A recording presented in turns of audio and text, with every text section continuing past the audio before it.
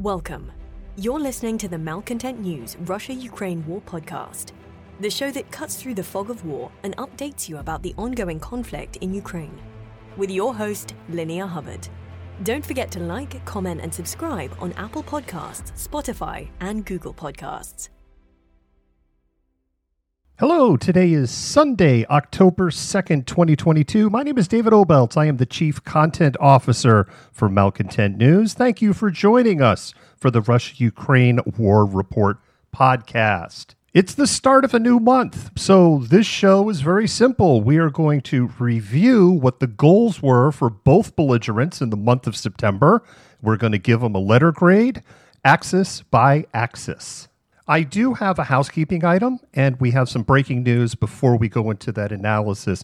We were supposed to have a guest interview on the show. We promoted that last week, and the reason it's not ready, it's my fault. The day that we were going to do that recording was on the same day that Limon was moving into encirclement. Putin did his speech about annexation. Then there was Zelensky's speech about the NATO application for Ukraine, and then Jens Stoltenberg's press conference. I pulled an all-nighter. I was up for all of that, and I fell asleep at my desk in the office and slept right through our interview time. Fortunately, our talent is understanding of that, and we will have that interview, but it's going to be in 2 weeks.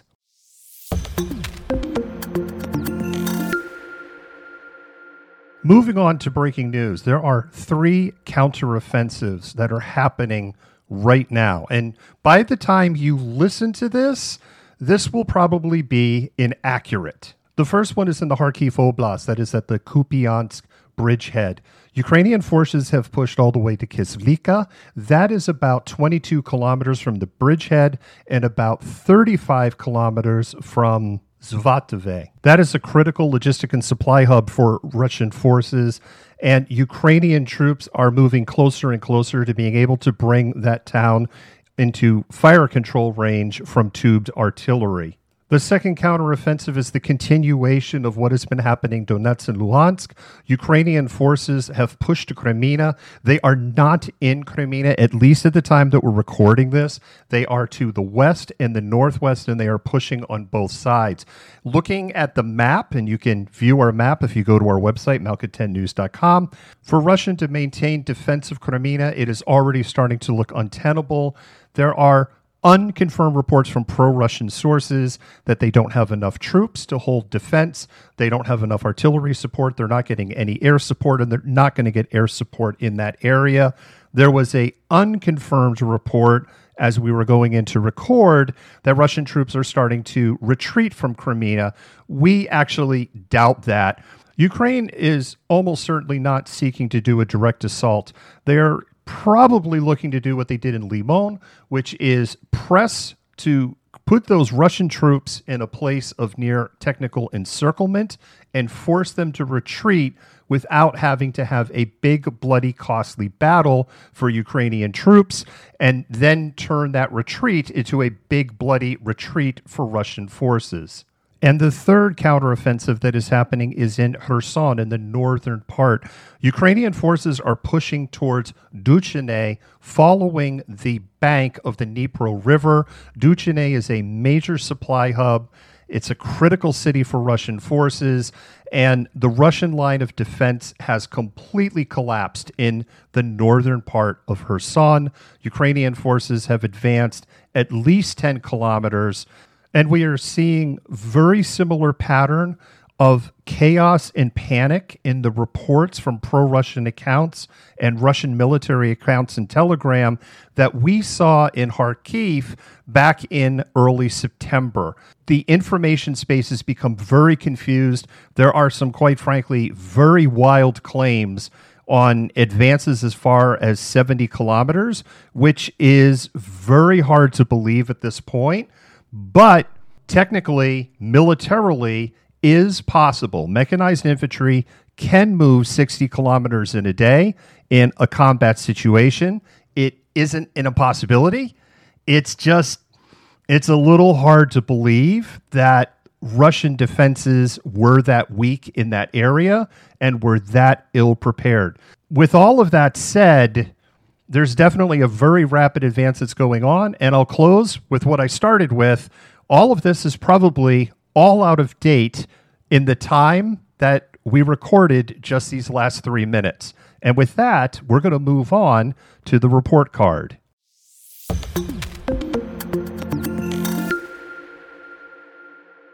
Going back to the start of September, we had our situation report broken up into 8 fronts where there was serious fighting going on and where we had assigned goals, what we believe the objectives were for both belligerents, for Russia and Ukraine. What we're going to do in this section is we're going to recap what those goals and objectives were. We're going to give them a letter grade. And the first place is Kherson and Mykolaiv. And Russia's objective there was hold existing territorial gains, protect their ground lines of communication, GLOCs, aka supply lines, defend Kherson, prevent envelopment on the western side of the Dnipro River, and restrict insurgent activity. The Ukrainian objective was liberate the Kherson Oblast west of the Dnipro River, push Russian forces back far enough to end multiple launch rocket systems MLRS attacks on Mykolaiv and Kryvyi Rih. Now, one caveat. This letter grade is through September 30th. If we were to include through October 2nd, this grade would be very different. Russia gets a B through September 30th. Not only were they able to mostly hold their existing territorial gains, they were able to regain a couple of areas. Nothing strategic, but they were able to make some tactical gains. They were able, for the most part, to protect their ground lines of communication. That is, not the lines that are going across the river, but the roads that are supplying their troops on the eastern side of the Inulets River and around Kherson. They definitely defended Kherson, the city itself. They prevented envelopment on the western side of the Dnipro River. The area where they didn't do well, which was restrict insurgent activity, that increased significantly through the month of September. Ukraine gets a C, but again, we're only going through September 30th. Liberate the Kherson Oblast west of the Dnipro River. They didn't make a lot of progress. They were able to hold the Inulets River bridgehead. They were able to expand it a little bit. They were able to push a little bit from northern Kherson, but they did not make a lot of progress there. Push Russian forces back far enough to end MLRS attacks. They weren't able to do that on either city. However, they were able to just about stop S-300 missile attacks on Mykolaiv. And that's the reason why they get a C. And I know I've repeated a couple of times, and I'll say it one more time. That's through September 30th. If we were talking through October 2nd, these grades would be totally different. The next front is northern Zaporizhia. The Russian objective was interdict personnel and equipment assembling for a counteroffensive, break civilian will with continued terror attacks, and turn popular opinion against Ukraine by terrorizing the Zaporizhia nuclear power plant. The Ukrainian objectives: prevent further Russian advances, exploit weaknesses on the line of conflict, and prepare the area civilian population for an accident. How did they do? Russia gets a C-. They didn't do a very good job of interdicting personnel and equipment. They certainly did not do a job in breaking civilian will with the continued terror attacks. They only galvanized it, and they lost in the information space on ZNPP. I feel like we're one of the only organizations that are providing daily news updates on what is happening at the plant. You almost don't hear about it anywhere else in the news cycle. Russia's lost the information war there. Having the International Atomic Energy Agency in there has really negated the power they had in trying to create this narrative. If we look at the end of September, you have the Russian Ministry of Defense doing press release after press release. Ukraine is shelling the plant. Ukraine is shelling the plant. And you have the IAEA with their staff there going, they're just landmines that are blowing up for reasons we don't understand around the plant. And there isn't a significant issue other than there probably shouldn't be landmines this close to the plant itself. Ukraine, on the other side here, gets like a B-. There were no Russian advances in this area, but Russia really didn't try. There wasn't much exploiting weaknesses in the line of conflict. They certainly worked to prepare the civilian population while managing the message and not creating panic. And that's the reason they push up to getting a B. Moving on, the next front, southern Zaporizhia. The Russian objectives: set conditions for an offensive to capture northern Zaporizhia, defend the existing line of conflict, end the insurrection that has expanded from Melitopol to most of the occupied territory. The Ukrainian objective: fix Russian assets in place to prevent redeployment, defend the existing line of conflict while finding and exploiting weaknesses, destroy troop concentrations and command and control sites, interdict supplies and disrupt logistics, support and expand the insurrection in the occupied territories. How did Russia do? Russia gets a C-, and that might be generous. They certainly didn't set conditions for an offensive to capture northern Zaporizhia. They are completely on the defensive in this entire region. They did defend the existing line of conflict for the most part. Ukraine has made some gains, and there's some things going on that we can't talk about. There's been an ask for operational security for the media and the analyst community not to share some activity that's going on. They did nothing to end the insurrection in the month of September. It has widely expanded. It has become far more aggressive through the entire region. And it is that insurrection that really pulls that Russia grade down to C-. How did Ukraine do? Ukraine gets a B+ to an A- here. They've done an excellent job of fixing those Russian assets in place, forcing Russia to put troops where they can't be deployed somewhere else where they can be more useful. They've done a tremendous job of defending the existing line of conflict. They've done a good job of finding and exploiting weaknesses. I wish we could share more about that, but we can't. They've done a tremendous job of destroying troop concentration, command and control sites, interdicting supplies and disrupting logistics. Particularly, they have done a lot of suppress and destroy enemy air defense through here in the month of September. And they have advanced into an area where they have air dominance and it teeters on air superiority. Russia in particular has lost a lot of attack helicopters over the month of September in this region. The last thing is support and expand the insurrection in occupied territories. There is a lot of evidence that Ukrainian special operation forces are operating well behind the line of conflict and are working in concert with the insurrectionists that are fighting against the Russian occupation in that area. Moving on, the next area is Southwest Donetsk, which could be best described as Donetsk City in the region south and southwest of there within the oblast. Russian objectives: back on September 1, secure the Donetsk Oblast in its entirety by September 15, bring the insurrection across southwestern Donetsk under control, and stage a referendum on becoming part of the Russian Federation.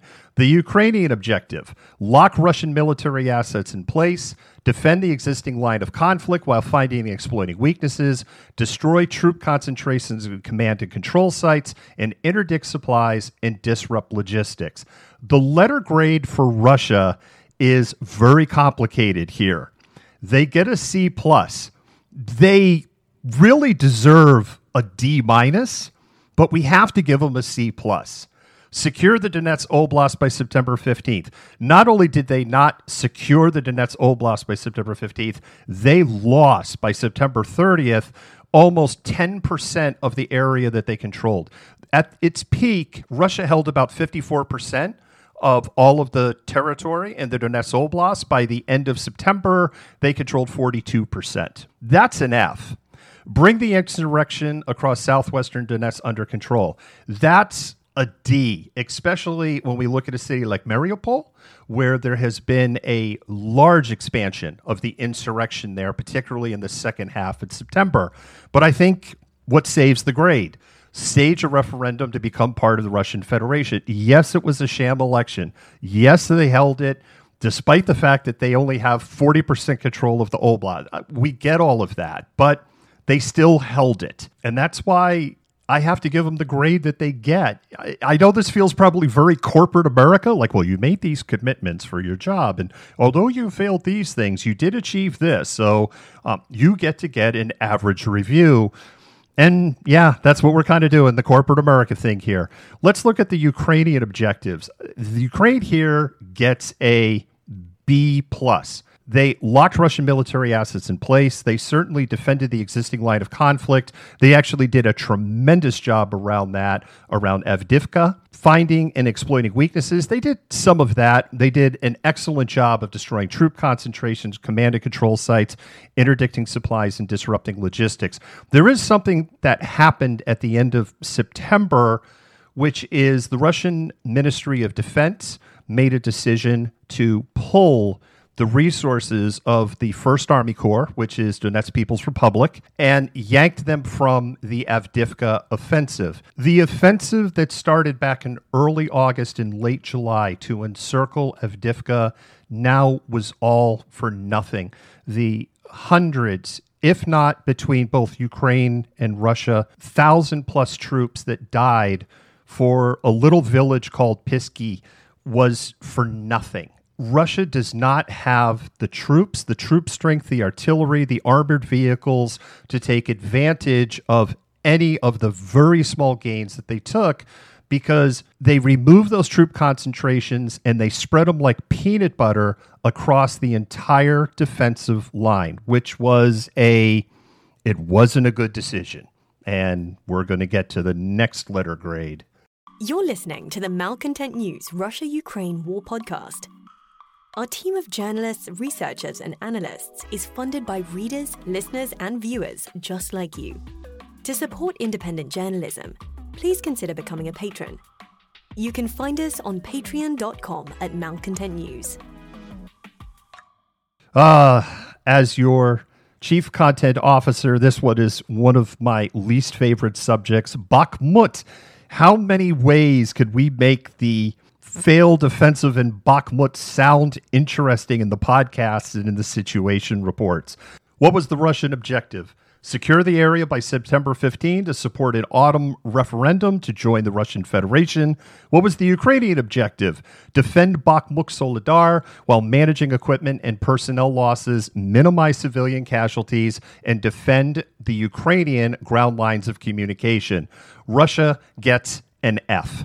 They were not able to move an inch through the month of September, despite all of the resources that they threw into this area. They made some incremental gains around Vasily Deloyna, where they captured the electrical transformer farm, and that's about it. They lost some ground around Bakhmutsky. They were able to move into Soledar, then lost all of that ground, and then were able to move back to about where they were on September 1.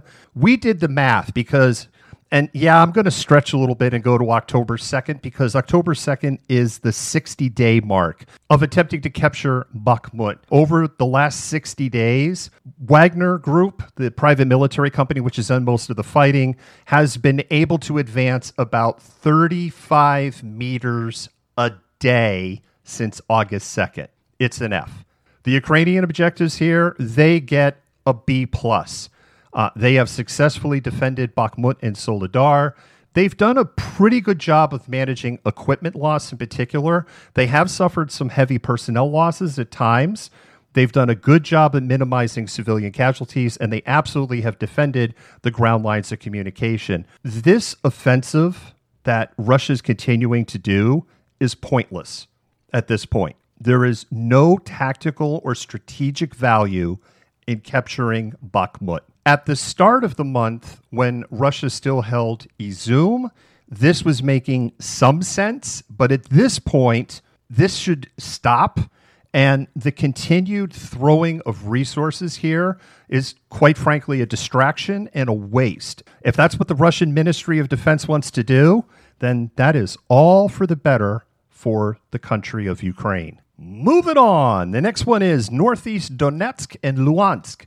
The Russian objective, capture the remainder of the Donetsk Oblast by September 15th, control insurgency, and integrate captured territory into Russia. The Ukrainian objective, lock Russian military assets in place, prevent advances on Seversk, Slavyansk, Kramatorsk, support insurgents, exploit weaknesses, and interdict supplies. All right, we're only going to September 30 here. Russia D- again. They did not capture the remainder of Donetsk Oblast. As a matter of fact, this is the area where they lost all of that territory that we had talked about earlier. It was all in this region. The insurgency has become much more aggressive in this area. They have not been able to integrate captured territory into the Russian Federation. The defensive lines here have collapsed to the point that in northeast Donetsk, Russian forces now only have a toehold on the eastern side south of Lysychansk. They've been pushed out of the oblast at the time of this recording in all other areas. Ukraine here gets an A-, and they're really close to an A. They locked Russian military assets in place. We talked about this decision to give up on the Avdiivka offensive and peanut butter those troops across the line, which was an ineffective decision. They prevented advances on Seversk, Slavyansk, and Kramatorsk. Not only did they prevent it, but when we look at what happened at Izum, they took it off of the table. They've supported the insurgencies. Boy, did they exploit weaknesses. During the month of September, most of those advances happened in Kharkiv, but certainly a chunk of this happened in Donetsk. The other thing that happened is Ukraine was able to advance into Luhansk. They liberated Bilohorivka. This is the infamous Bilohorivka, where the disastrous Russian river crossing happened in mid-May, where Russia lost the equivalent in combat strength of a brigade. Moving on. At the beginning of September, doesn't it feel like this is forever ago? We had Kharkiv broken out into two sections. We had the Izum front and the northern Kharkiv counteroffensive. So let's talk about Izum, the Russian objective. Push Ukrainian forces back to end shelling on Izum, protect ground lines of communications or supply lines west and north of Izum. The Ukrainian objective, defend against advances on Slavyansk and capitalize on weaknesses in Russian defenses, continue to harass and interdict Russian ground lines of communication, supply lines, execute special operation forces, SOF raids on Russian troops located behind the line of conflict. If you're not up on current events, these grades are going to surprise you. Russia gets an F. They get an F-.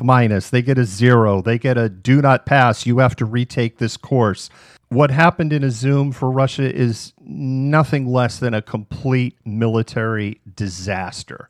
This was a major defeat, and the echoes of what happened through September 9th through 11th are still happening today in the expanding offensive that we've seen with the Putin line, as we've called it and other analyst communities have called it, completely collapsing in the last 4 to 5 days at the end of September. The loss of Izum caused the loss of Liman, which will ultimately cause the loss of Lysychansk, which we believe will be coming up in the next couple of weeks. Ukraine here gets an A+. They ran a masterclass on how to do combined arms maneuver warfare and did it at lightning speed. And they certainly defended against advances on Slavyansk, which is off the table now. They did more than capitalize on weaknesses in the Russian defenses, and we had discussed all the way back in June that this area was underdefended. This was ripe for a counteroffensive if Ukraine had the resources and the confidence, and clearly they did during the month of September. They absolutely destroyed, smashed the Russian ground lines of communication, their supply lines, and forget special operation forces raids. They came through with multiple military brigades and just cleared this entire area out. Ukraine could have not done better here. There is no way they could have got a better grade. The only way Russia could have done worse is if the troops in Izum had become encircled and you had a mass surrender happen. That's the only silver lining. But as we know, they abandoned almost all of their military equipment that Ukraine is very easily able to integrate into their military. All right, we're to the last front and this is the Northern Kharkiv counteroffensive. The Russian objective: prevent Ukraine from reaching the international border with Russia, protect the Kupiansk ground lines of communication, and break civilian will with continued terror attacks. The Ukrainian objective: prevent further Russian advances on Kharkiv, the city, pressure Russian-controlled ground lines of communication. This is another one. If you're not up on current events, Russia gets another F- here, another 0. If we could give a negative score, they would get a negative score. Russia controls now maybe 5% of the Kharkiv Oblast. Ukraine was able to push right to the international border across hundreds of kilometers of battle line. Russia lost all of their ground line communications. They were not able to defend Kupiansk. They certainly have not broken civilian will with their continued terror attacks on Kharkiv, in particular the city. But also we've learned about the horrors that have happened while Russia was occupying this territory. And this gets a little bit into October, but we learned about it in October. It happened on September 25th. This terrible massacre that happened east of Kupiansk of civilians that were fleeing and trying to get to the Ukrainian advance so that they could get to the other side. Ukraine on the other side, historians and military experts will study for years what Ukraine did in Kharkiv. They ran a masterclass in their securing of the oblast and how quickly it was done. And they had a first echelon, a second echelon, a third echelon. And when you look at what they did, they thought of everything. Not only did they think about first, second, third echelon of troops as they move through, but they thought about the demining effort that needs to happen. They thought about providing immediate aid to the liberated civilians. They thought about identifying war crimes, finding collaborators. They thought about restoring power, natural gas, getting the post service going again, getting checks and getting debit cards back into the hands of pensioners as quickly as possible. It is amazing. There was nothing, it appears, that Ukraine left out in their details.